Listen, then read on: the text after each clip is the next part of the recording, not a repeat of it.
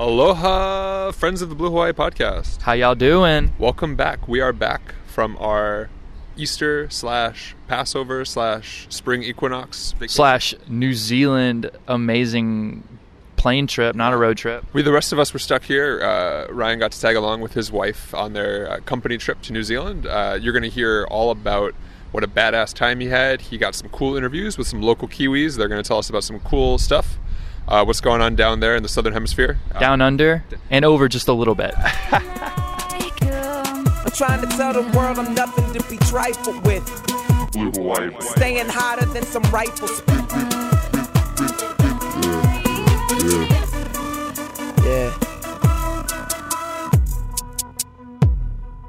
So, this week is going to be a little bit different episode. We're actually not recording at my house as we normally do.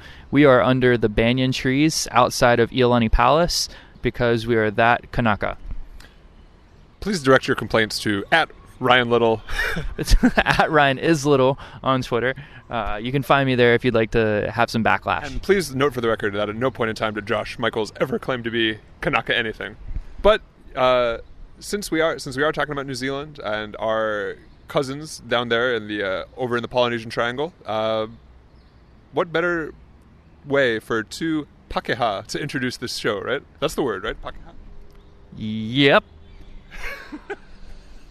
I was only there 10 days. I didn't learn the language. But you're not Akamai. I did a pretty good accent. I picked up a good accent that an Aussie verified was pretty legit. Yeah, but that doesn't count. That's like if a Canadian says your American accent is good. Well, they know it's not Canadian. Shit, you're right. I'm just saying. Also, we've been told we probably shouldn't cuss so much, so darn, you're right. Well, we'll tone the cursing down a bit. We're gonna try. Because no one likes just hearing two angry guys on the radio every week. Unless you're one of the millions and millions and millions of fans of Conservative Talk Radio. But we've been told that may not be the most successful market growth strategy in Honolulu. So without further ado, please enjoy your cussing-free New Zealand recap. So when I landed in Auckland, I immediately did what any good American would do. And McDonald's. I went to a restaurant.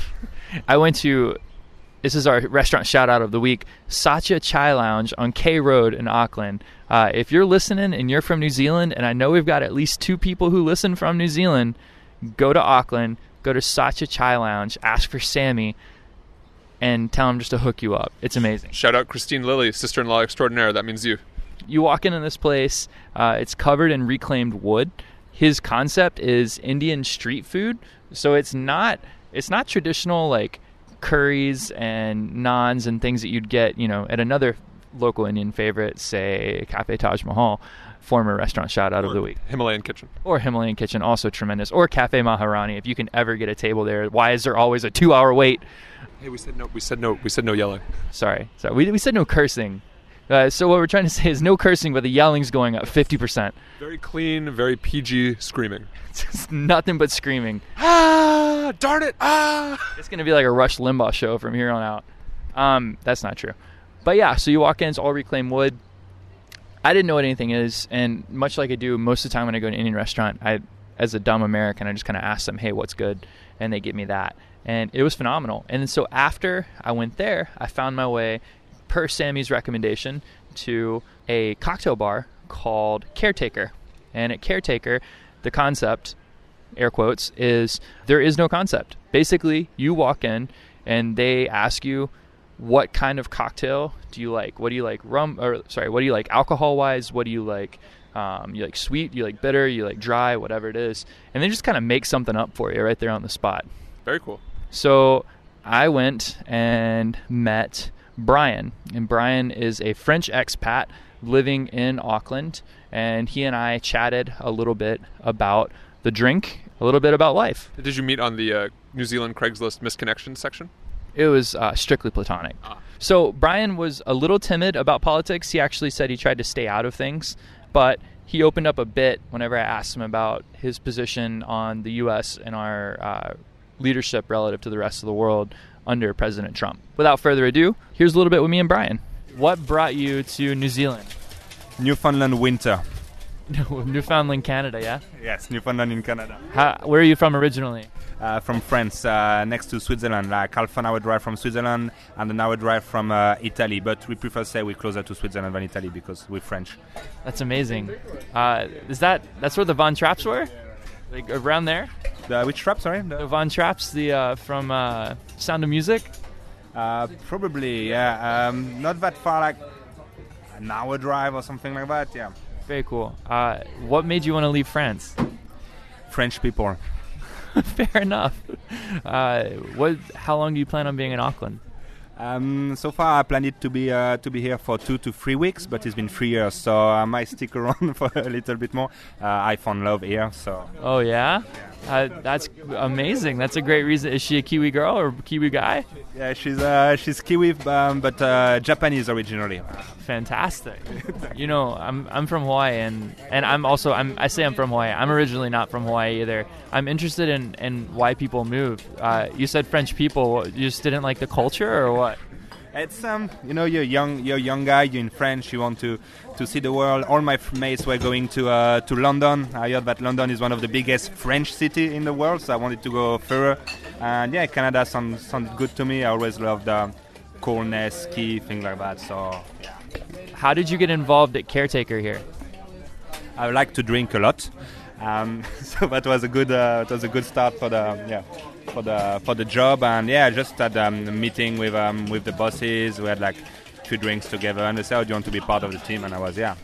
Can you tell me the concept behind Caretaker? So we're trying to do like pre-prohibition style of drinks. So you see like all the safes around the furniture. You want to work like a dodgy basement in Chicago in the 1920s, and you want to find yourself around there. So no menu. Just ask the bartender what you like, what you don't like. They make something for you. If you don't like it, you have the right to tell that you don't like it, and we get you something else. All right, so our podcast, our audience, a lot of times we talk about politics and culture. I'm curious, how has your opinion of the U.S. changed over the past, say, 2 years? So the general opinion from the French people is everything's possible. The best like the worst. I personally myself try to step aside of politics. Just because every time I talk politics with friends, with family, no matter what, it's always like it's like playing Monopoly. There's always like everybody's pissed off and nobody wants to talk to each other anymore. So that's why I have no friends. All I do is talk about politics. But maybe one of the things going on. Yeah. So, in your opinion, politics aside, do you feel like the United States, do you feel like our profile in the world has fallen since we elected our current president? Or do you feel, I know some people don't feel that way. I personally think that things are moving, like presidents have some power, but not as much power as we think they have. There's lots of economics and weight and like between country. United States for me has always been like the strong, the cop of the world. You know, like if there's something wrong, we have to go on it. Is it for justice of the world or is it for oil money? We don't know. But they're here for they're here for that.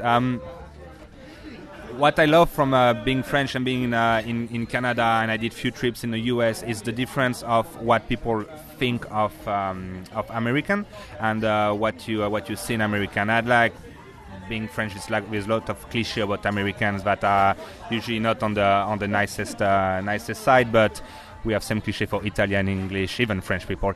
But when I went to US, I've been amazed by the country. First, the natural beauty of the country. We think American, we think like industry or things like that. But there's natural wonders there.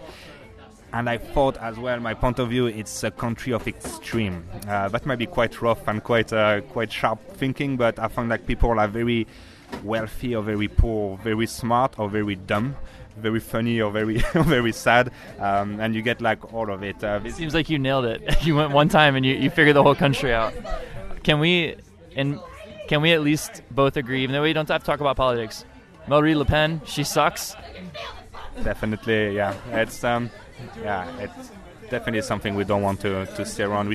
Everybody's moving. I've traveled like 7 different countries in the last 3 years, and I think if you're open to other people, you don't feel the need to be afraid of them, I think. And since we're based in Hawaii, if you ever make it to Hawaii, what's the first thing you're gonna do?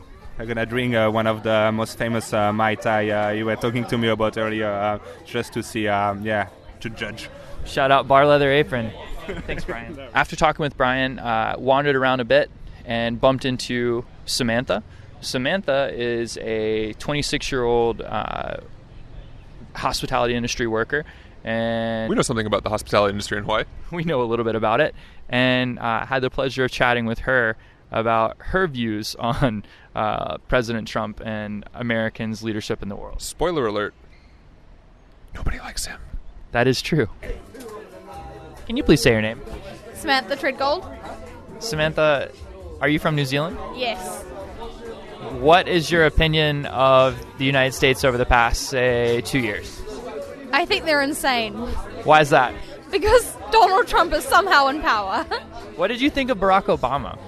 I thought he seemed like a halfway decent guy. He probably had some problems and he had some goods. He had ups and downs, but he wasn't entirely psycho. I'd probably agree with you on that. What is the most alarming thing to you about Trump as a Kiwi? He's like a 5-year-old that's sitting in a position of power over an entire nation that is huge. That's a fair thing to say. All right, here's another question. So our podcast records in Hawaii. If you were to go to Hawaii, what's the first thing you would do? I would dance in like one of those cool skirts with the hat, like, the little I can't remember. Yeah, okay. Yeah, with the lei. All right. Yes, with a coconut bra. That's all I need. Thank you. So throughout the rest of my time there, I did several adventures. I'll just recap them for you now, Josh, as we're standing here together. Tell me more. Well, day 1, I went to Hobbiton and made the pilgrimage courtesy of Mike Dunford, friend of the show, general counsel for the pod, BFF of the show, extraordinaire. Off of his recommendation, I went down to Hobbiton. It's in Matamata, New Zealand, and it was pretty dope. I'll share some photos later. The next day, I went to the Waitomo Caves. Per other friend of the show, Dana Almodova. Shout out Dana Almodova. I rappelled into a 115-foot deep cave from the surface of the earth, and then ziplined from there through the dark, through the cave, with glowworms all around me. New Zealand's famous for their glowworms. Researched the glowworm caves in New Zealand. And then we tubed through an underground river in that cave, looking up at the glowworms the entire time, while being fed chocolate and also hot chocolate by our tour guides. So chocolate and hot chocolate? That makes warm chocolate for those of you keeping score at home. Did you eat the glowworm? Did you eat the glowworms? You should not eat the glowworms. Why not? Why not? I don't know why you sound so aggressive about that. Tell me why not. Tell me why I shouldn't eat a glowworm. Are they like glow sticks? Yeah, they make you glow, and then you're more easily visible to predators. You ever drink the worm in your tequila? Never. I've always been scared. You'll get a different kind of glow if you catch my drift. I'm not sure what that means. I'm not either. And so I did that one day, and then I also went to Waiheke Island, and it was amazing. We rented electric scooters and putted around the island doing wine tours and stopping at craft restaurants. That sounds terrible. It was as awful as it sounds. All that to say, on my final day, I found myself looking for something to do. My wife had already left ahead of me, and I made my way to the Auckland War Memorial Museum. It's a museum where I guess it was created in the shadow of World War I and then expanded after World War II, and they do a phenomenal job of commemorating the lives lost and talking about the causes of the war. Enough with the militant jingoism, Ryan. Well, the most impressive thing that maybe not the most impressive, the most impactful thing that I saw was they have these marble panels that adorn the top level of the museum, and they list all the names of the dead from every single war that New Zealand's ever fought in as a country. And then they have... Do they list the names of all the Maori killed by the genocidal British invaders? No, they do not. Interesting. And what was so interesting about it, or what was so impactful about it, is there's one wall where all the panels are blank, and there's an inscription at the bottom that just says, "May these panels never be filled." And walking through this museum to war, essentially a literal memorial to war, and seeing that was pretty moving, and makes you wonder why the heck we're getting into the skirmishes that we are. John Bolton would probably think that monument is a liberal pinko disgrace. That monument, in John Bolton's view, is meant to be built out even further. So let's go to 7 more wars. It won't be his kids dying. No, not at all. And then finally, the last thing I did at the Auckland Museum, probably the most interesting, was I was fortunate enough to catch the last Maori cultural performance of the day. While I was there, I got to see their traditional games. I heard them sing. It was incredible. It was very different than Hawaiian singing. I don't really know how to describe how it was different. Maybe there was more parts to the harmonies or something like that. It felt much more different than what I've seen in Hawaii. This may be a question for actual Hawaiian, an actual cultural practitioner expert. That's probably true. They're going to be like, no, it's the same thing. You've just only ever heard our one-hit wonders or something. But the singing was very beautiful. It was very enrapturing. You kind of find yourself just getting lost in all the different parts. And then they showed how people trained. They talked about the significance of their different styles of dance. Essentially what we would think of as hula, but I think there's a different Maori word for it that I don't know that they used. Careful, colonizer. Yeah. And then I was fortunate enough to speak with one of the performers at the very end. His name was T. T was a 20-year-old practitioner of the Maori culture. It was his full-time job working at the museum as a performer. He told me he'd been doing his dance and battle training since 4 years old, and he was very knowledgeable about just about everything. A little bit shy once I started recording, but I gave him a chance to kind of speak his mind, and even I wanted to see what the similarities were between Maori and Hawaiian culture, because there's so many. I mean, down to like words. Like when I was going to the bathroom, it was like the women's bathroom was for wahine, which is like you see these linguistic similarities. You know that the two groups probably came from the same place at some point. I mean, the land that the Maori are said to be descended from is Hawaiiki, which is like, it was very cool. It's a little close. It's close. I get it. Yeah, so it was very cool. Anyways, talked to T, and here's what he had to say. Tell me your name. Okay, so my name is Te Homoi. Manihira Te Aki Hinarihiki. A lot of people call me T. All right, T. Nice to meet you, man. So T, I just watched you do like this amazing Maori cultural performance. Can you tell me, we're talking a little bit about Maori and Native Hawaiian similarities and like what the cultures are going through. Can you kind of give me your opinion on a culture in Hawaii that's trying to kind of move back into the mainstream versus the Maori, which are very present already everywhere you go in New Zealand? I guess in terms for Hawaii, well, number one, we share a lot of similarities in terms of culture, customs, even linguistic language. Sorry, what was your question here? Basically, can you tell me, I mean, in Hawaii they're trying to go right now into this like movement towards Native Hawaiian sovereignty and reclaiming cultural practices. But in New Zealand, it seems like the Maori have already done that. Yeah. Can you tell me about that? Well, actually started in the 1800s with all our ancestors, so about 1814. With the signing of our treaty of Waitangi. So it actually started then, and a lot of ancestors actually fought right back from then for us, really, for our culture to be alive. And I consider Māori to be quite lucky, actually. When you say you fought for the culture to be alive, what were the... Just like all indigenous cultures say, there was a period of time when, we were nearly annihilated, or... like the colonizers tried to wipe you guys out? They said it was an suppression act there. What did they do when they tried to annihilate the culture? Like in Hawaii, They banned use of the Hawaiian language. They banned writing the Hawaiian language. They banned a lot of the cultural practices. What did they do here in New Zealand? It was actually forbidden to speak the language. You were actually punished if you speak the language and or practiced it as well. And that's when the introduction of the performing arts come into play.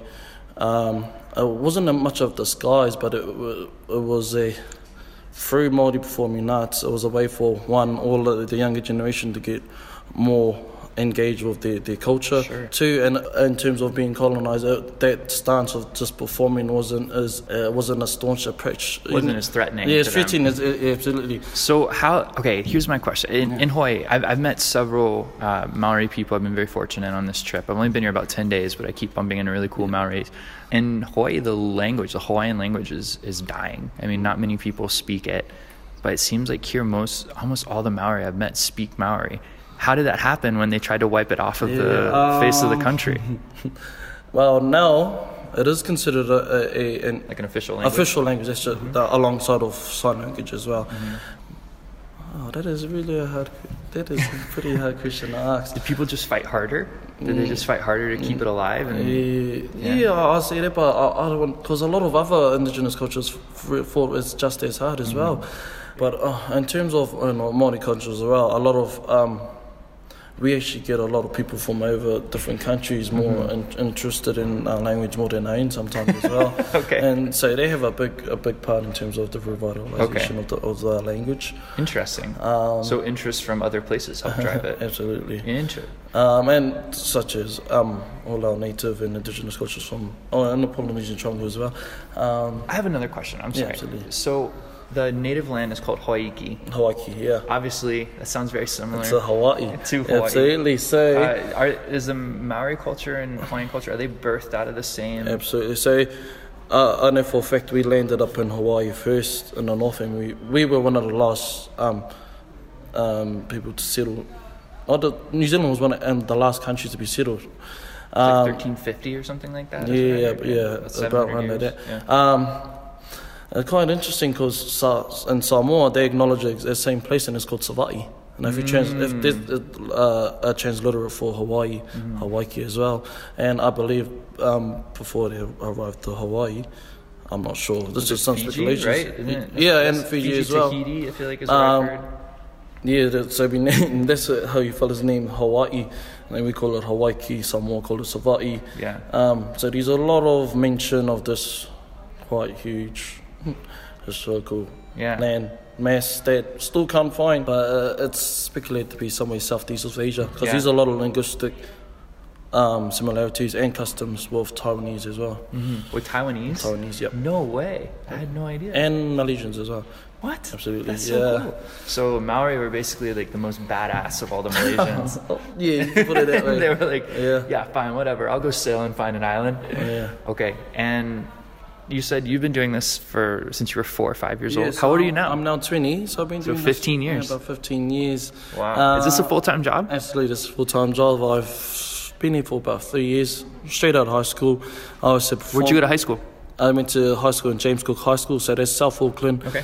And then I also perform and represent my tribal groups, and so we had these regional competitions every year, national competition every second year. This Māori culture has taken me travelling around the world. Best thing has been it was all for free. A lot of people like to pay, not just for Māori or Hawaiians and a lot of cultures to perform for you. So one of my best friends back in Hawaii, his name's Kona Ka'aihue, shout out Kona. He does the same thing. He goes all over the world sharing Hawaiian culture and like cultural exchanges. He always leaves a message for people. Is there a message that you would have for Hawaiian people if you were able to speak to all of them at one time? Yeah, just hold on to your culture, and it is who you are. So embrace it, love it, and that's all I can say. Thanks, T. Appreciate it, man. What were you doing when you were 4 years old? Watching Rugrats. And speaking of Rugrats, yeah, I just want a special shout out to your wife because you're pregnant. Surprise! No, special shout out to the Rugrats Passover episode, which double shout out featured heavily in our celebrations this Saturday. It's very instructive. Last Friday. Very instructive. Yeah, tell me. Okay, so that's what I did in New Zealand. What did you do while we were apart from each other? Let's see. What happened? It was the Rugrats Passover episode like your instructions for how to be Jewish? Because for me it was. That, and then, Rugrats Hanukkah too. Rugrats Hanukkah was huge. But looking back on it, like the best instruction and better than, any ordinary reading of the Book of Exodus. Fievel? No. DreamWorks cinematic masterpiece. And Joseph, Prince of Egypt? Okay, let me stop you right there. They did 2 movies. One of them is Prince of Egypt. The other one is called Joseph, King of Dreams. Oh, I mashed them up. Joseph and Moses, not the same person. I guarantee you I knew that. I don't know where Prince of Egypt... Yeah, I'm with you. No, but... I never watched either of them. Well, I'd have never seen Joseph, so save your time, but Prince of Egypt, man. Go watch Prince of Egypt, and you'll think, well, why is everybody always talking about, Disney and Pixar? Disney, Pixar. Nah, it's DreamWorks, son. Yeah. DreamWorks for life. Let my people go to the movies. So, I think you were telling me that you had a Seder this past week?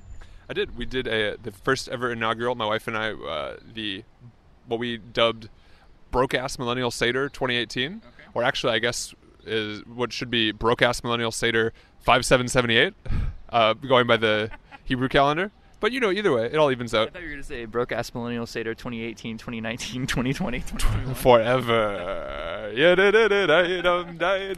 Tradition. It means that there is a future after 2018. That's true. And as we know... it makes sense that it would be 57, because God created the world, 6,000 years ago? 6,000 years ago, no more, no less, according to Roy Moore. Yeah. That's all we're going to say about Roy Moore. And right on cue, it's actually starting to rain on us, listeners. So, as one parting shout-out, as always, we want to give a major shout-out to Homebrew in Paradise. Homebrew in Paradise. They got all your homebrewing needs to make beer, wine, cider, fermented foods. Go on down there. Tell Bill that Ryan and Josh talked about... We told you to go to Homebrew in Paradise, down, right across the street from Fenway Park on Yorkie Way. You get the best beer, hops, cider, fermented food, whatever you want to make, in your keg.